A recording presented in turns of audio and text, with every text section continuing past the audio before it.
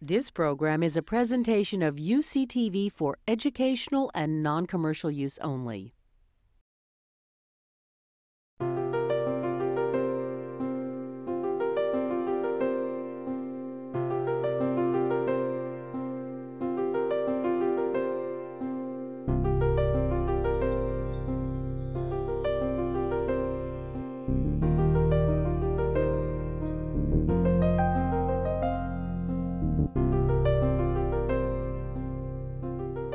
I think we've all been looking at this very messy tree that's obesity. But we transmogrify things as we look at them and change them into some kind of order in our brain. And if you look at the shadow underneath that tree, you'll see that it's rectilinear. It's astonishing. It's very highly ordered. And my point is, I think that we've heard, how many people? 15 today? All giving their rectilinear sense of what this very, very messy tree essentially represents. And my sense to Alyssa is that all of the approaches are highly worthwhile, and you got to just keep going at it. That's my 3 minutes. Hi, I'm Bill Hartman. I'm a clinical psychologist. I've been specializing in individual treatment of obesity, intense interventions, lifestyle, and work with bariatric surgeons. I started in 1982 to just become a specialty in obesity treatment, and so I met Kelly within months of that. So I discovered today that Kelly's been my guru the whole time. So I didn't realize he taught me that my entire career is being an educator and an implorer, which is a good way to actually look at it. I've watched him. I've stayed in the clinical treatment, but I've watched Kelly migrate over to the public health sector, and because of a lot of what we've heard today, I think, well, patients ask me all the time. I have a really long view of obesity treatment, and I think if we take a hard look at all the data, all of the branches and so on, I tell my patients routinely, I think we've seen two changes in obesity over the at least 27 years I've been in the field. One, we have a much better understanding of the science, of which this conference today is a clear example. And two, there's been improvements in surgical technique. In terms of the other treatment stuff, the things that I saw Kelly present in 1982 are still some of the best data. Our treatment is lagging way behind. And so I think if Kelly and Susanna and Marianne and so on, if you don't succeed, I think we should be very, very afraid because of the change in the food supply, because I think we might, those of us in treatment might be rearranging deck chairs on the Titanic. In terms of addiction, as a clinician, I ask, can I use it? And right away, I think the answer is absolutely yes. My patients, I ask them actually to read Kessler's book, you know, The End of Overeating, which is really a good lay description of kind of the addiction hypothesis, and they come back. Person after person comes back and says, that rings true, and the proposed treatment isn't going to be strong enough. It's probably because you're exposed to all of those drugs, if you will, all the sugar, fat, and salt. But it's still very useful to me. Mary did it in a throwaway line where she said, you know, if patients realize rats can do this, maybe it's biological, maybe it's not my fault, which I think is one of our challenges as a clinician, is to get patients to let go of that self-blame. I should be able to do this better. What's wrong with me? And in fact, when I present Nicole and Mary's data to my patients, which I do, you can watch that happen. They're like, oh, you know, maybe this isn't my fault. I think in terms of treatment, we're going to get a little help conceptualizing it from the DSM-5, although Ashley will know more than me. My understanding as we move to DSM-5 is there's going to be a de-emphasis on dependence, more emphasis on the stuff that we clearly see with food: cravings, loss of control, urges, and ultimately we may be looking at use disorders rather than calling it addiction or whatever. Yes, food use and sex use disorders, because Mary had made the comment, well, sex is a habit, food's a habit. too much. Well, anyway. Now, wait a minute. The parallel, one parallel I'd be interested from the animal researchers is marijuana, because we've watched the debate swirl around that. And I think it's a good parallel with food. That debate swirled for 40 or 50 years. Is it addictive? Is it not? It's clearly abusable. Those of us of a certain age knew friends and roommates who would purchase what we called a nickel or dime bag. It was $5 worth of marijuana, which was a bunch of twigs and things and a little bit of THC. Has nothing to do with the marijuana of today. Since to me, the potency's increased multiple times. So I have one little visual.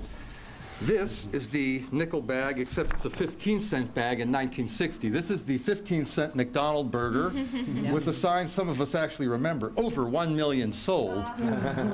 The drugscape has changed remarkably. That's what it's morphed into. So one way I use this stuff is I have my patients look at food when they're considering it as sugar, fat, and salt. So anyway, we still don't know if it's really addictive, but either way, it's certainly abusable. In terms of the treatment, yeah, the big thing I can at least tell my patients now, it's not their fault. I'm really, really interested also in, since if we look at it as an addiction, relative to alcohol and tobacco treatment, we're not doing so bad. Our horrible relapse rates are no worse than their horrible relapse rates. I guess that's the good news, and I'm really excited watching Laurel's stuff and Jean's stuff, where we're going to start to bring different ways to look at this, to go after the brain chemistry. And I love that, what did you call that?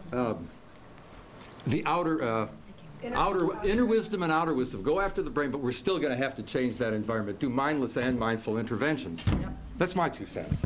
Yeah. I have a special mic, so My name is Barbara Laraya, and I'm a nutritional epidemiologist here at UCSF, and I work at Coast with Alyssa. And my research has mostly been interested in understanding the role of household food insecurity in the United States and the food environment on diet and weight in women and children. And right now, food insecurity is on the rise, where we developed a scale, and it's the academics, the anti-hunger food advocacy organizations, and the government created a scale to try to measure household food security. So it's how worried women and men are about access to enough food, the balance of their food, if they cut back their portion sizes, if they're skipping whole meals or days of food because there's not enough money to buy enough food.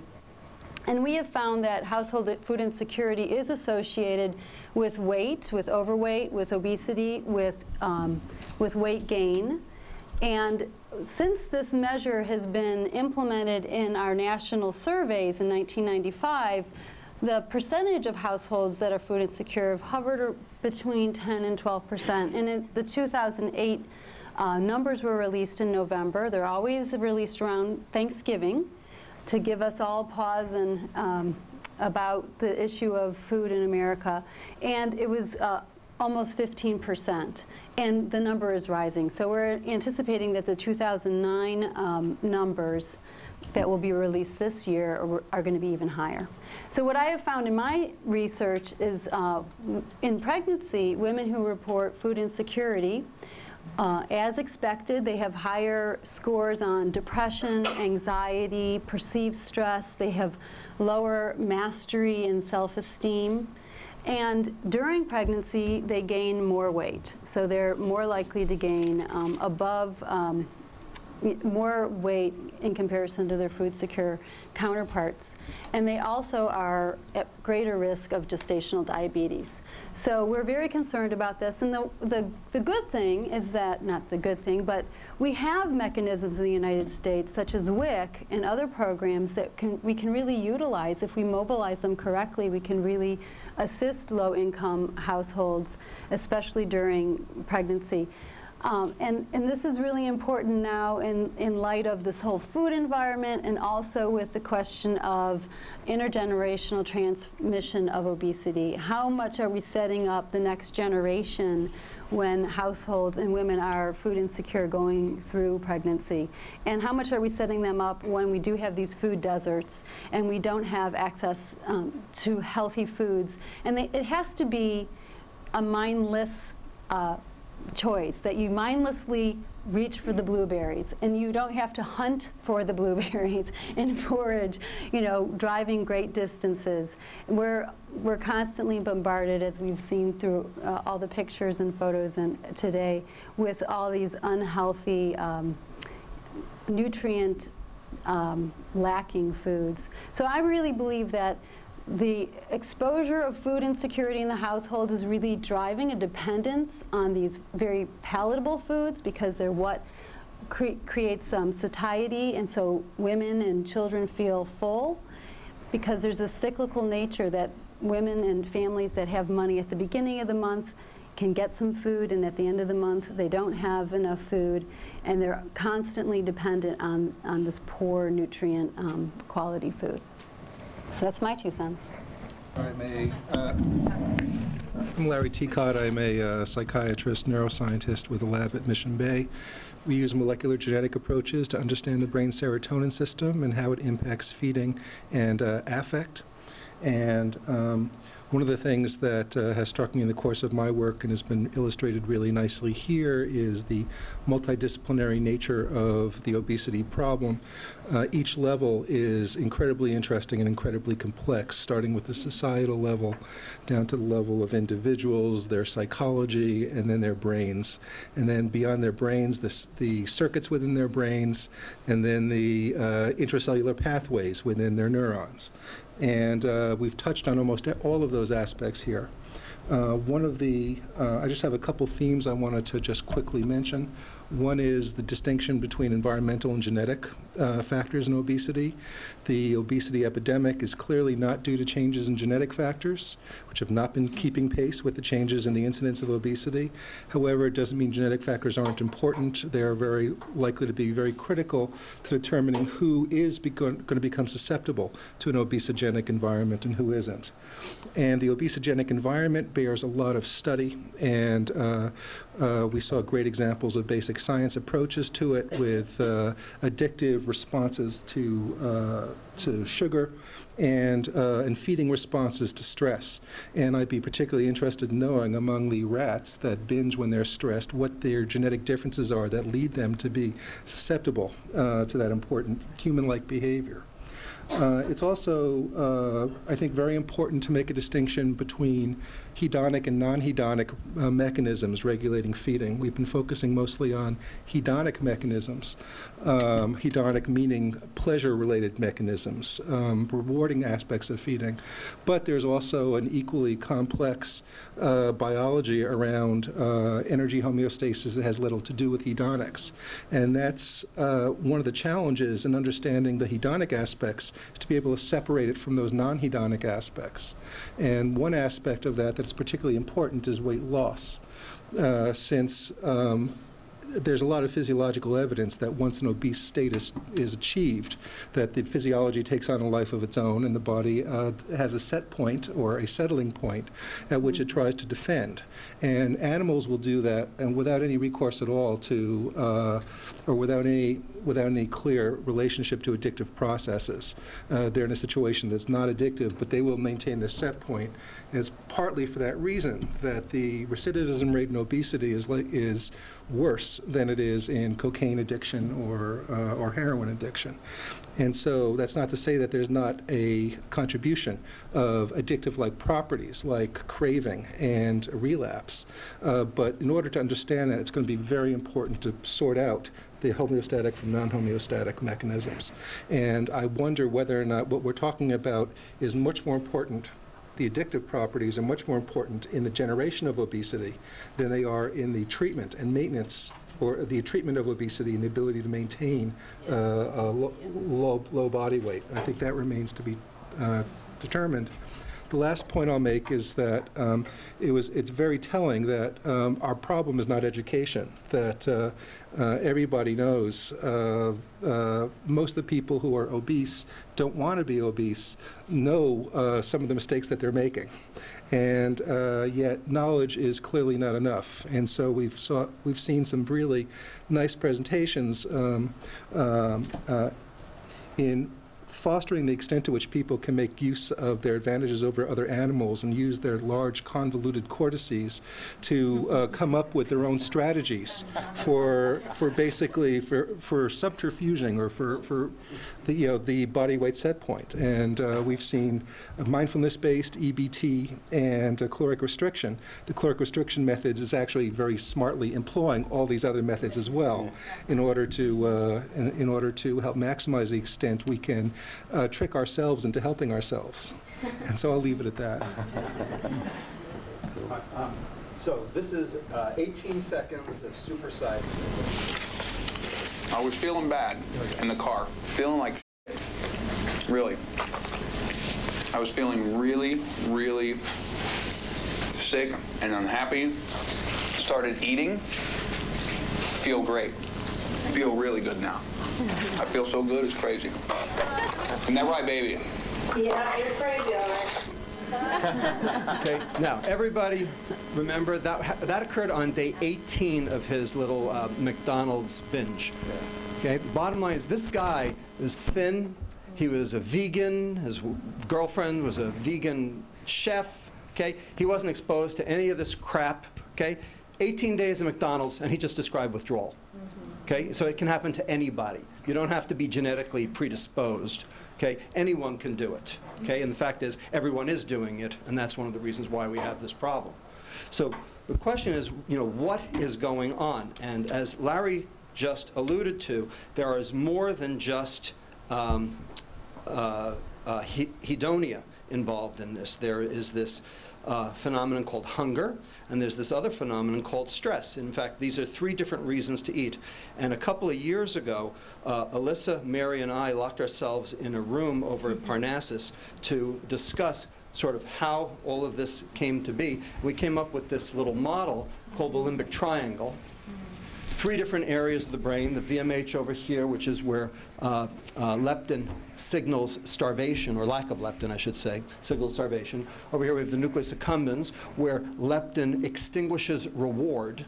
And that's very important, that we've got one hormone that's in charge of both satiety and also the extinguishing of reward. And then up there we have the amygdala, which of course is our seat of stress, fear, etc., driving cortisol. And so here's obesity here. Leptin is supposed to go up when you increase your fat cells, and leptin is supposed to feed back on this to reduce dopamine neurotransmission, thereby extinguishing reward and thereby reducing your food intake. It's supposed to work here to help you with satiety, thereby reducing food intake. But clearly it's not working, and the thing that we've added to the puzzle is that insulin blocks leptin signaling at both those areas. This is work done by Ralph de Leon. This is work done by numerous investigators, Marty Myers, Ben Neal, Mike Schwartz, a whole bunch of people. And what we did was we showed that when you dropped insulin in humans, not only did they feel better, they started exercising and they reduced their carbohydrate consumption down to nil. So we took a whole bunch of obese adults consuming 900 calories a day in carbohydrate, gave them a drug that suppressed insulin called octreotide.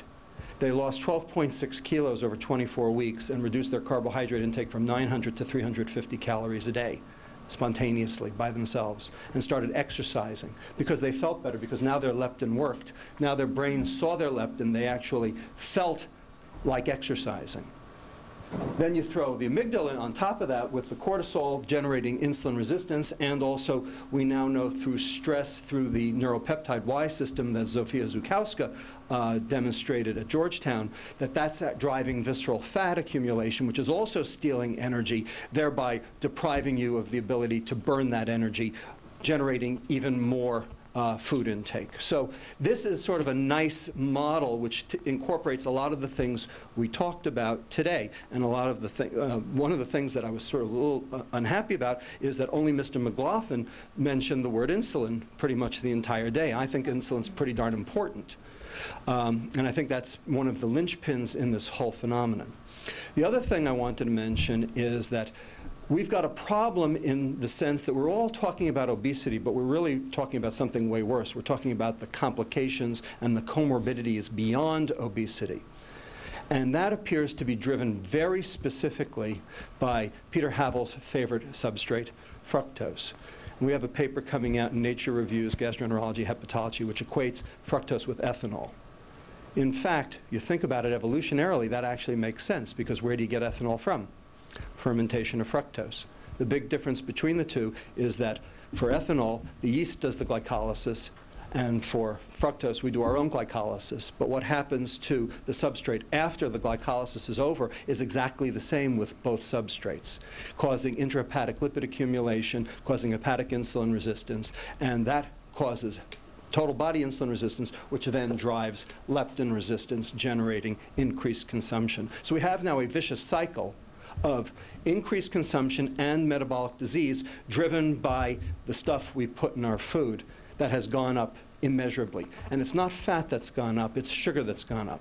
Our total fat intake is exactly the same as it was 25 years ago, within 5 grams, plus or minus 5 grams for males and females. Our sugar intake is 6 times higher. We've gone from 15 grams a day of fructose consumption to 90 grams a day in fructose consumption. It's the only thing that has gone up. And it correlates perfectly with the obesity and metabolic syndrome epidemic. So that brings me to what Dr. Brownell was talking about versus what Laurel Mellon was talking about. The question of how do you solve this? Do you solve this in an environmental public health mode, or do you solve this in a personal, direct, patient-to-patient retraining mode? And the answer is yes. Okay, and that's basically what everyone here has talked about today, is that there's 2 ways to deal with this. We have to change the environment because everybody's suffering, and we have to specifically address the people who are most in need with direct therapy. And that, I think, is sort of what the state of the art is right now. Well, I want to say at 4:05 that everyone up here has covered what I would have said much better, perhaps, than I would have covered it. And I really just want to say this was a wonderful day. I mean, if you had 8 hours to learn everything you could possibly learn in 8 hours about obesity and food addiction, this would be the day that you should come to. I'm so glad it's televised, and I would like to yield my time so that we can all finish.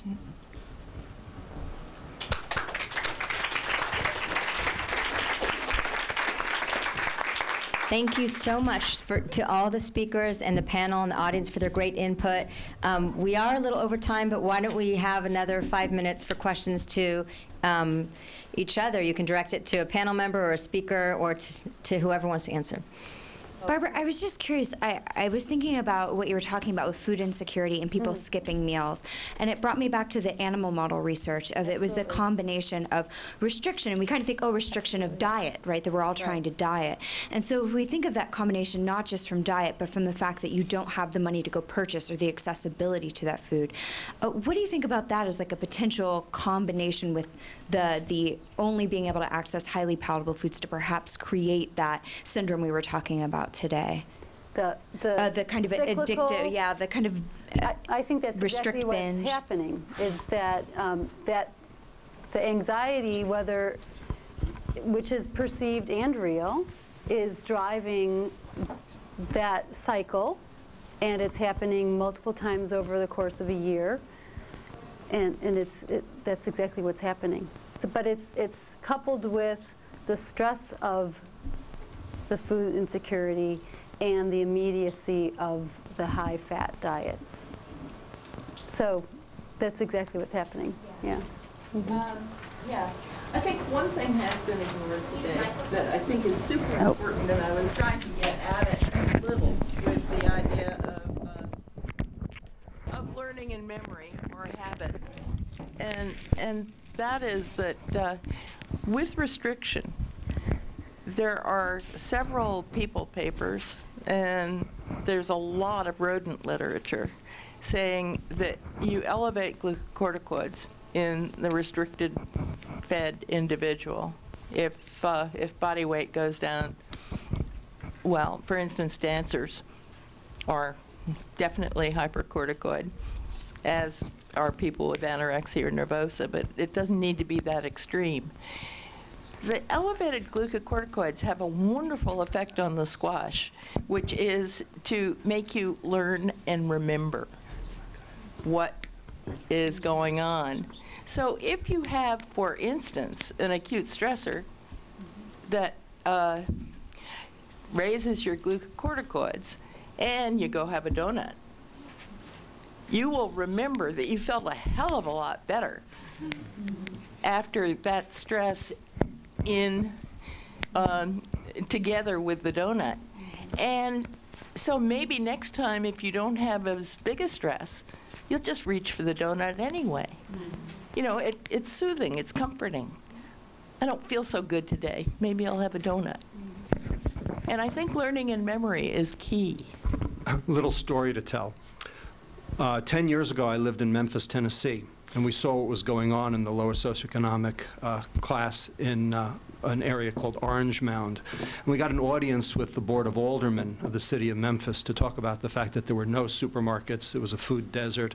You know, Popeye's Chicken had moved in. You know, the only place you could get a meal was at a gas station, and you know that this was driving the obesity epidemic in the lower socioeconomic status group in Memphis. And this one alderman looked down his glasses, down his nose at us and said the following, and it still rings in my ears today. This is a direct quote. He said, "You want to take away the single thing in these people's lives that give them pleasure?" We were all dumbfounded. We didn't have an answer for that. And here I am 10 years later, and I still don't have an answer for that. I mean, that's pretty sad. I mean, that's a sick commentary on our society, if that's where they're getting pleasure. To that point, and since we're talking about addiction here today, you know, basically everybody's got an addiction. It's the only reason to get up in the morning. Okay? What happened when we gave obese people Rimonabant? They got depressed and suicidal, and a bunch of them committed suicide, which is why it's not available here in the United States, is because we shut off reward, and when you shut off reward, you might as well kill yourself. The nucleus accumbens is the only reason to get up in the morning, and everybody has their addiction. Rich people have power, gambling. Middle-class people have money. Middle-class people have cocaine, ethanol, cannabis, nicotine. And the dirt poor, all they have is sugar. So if we do something about this, will we be creating something else? As a trained psychiatrist, I'd like to let everyone know that even if reward isn't coming fast and furious for you, there may be additional reasons to live.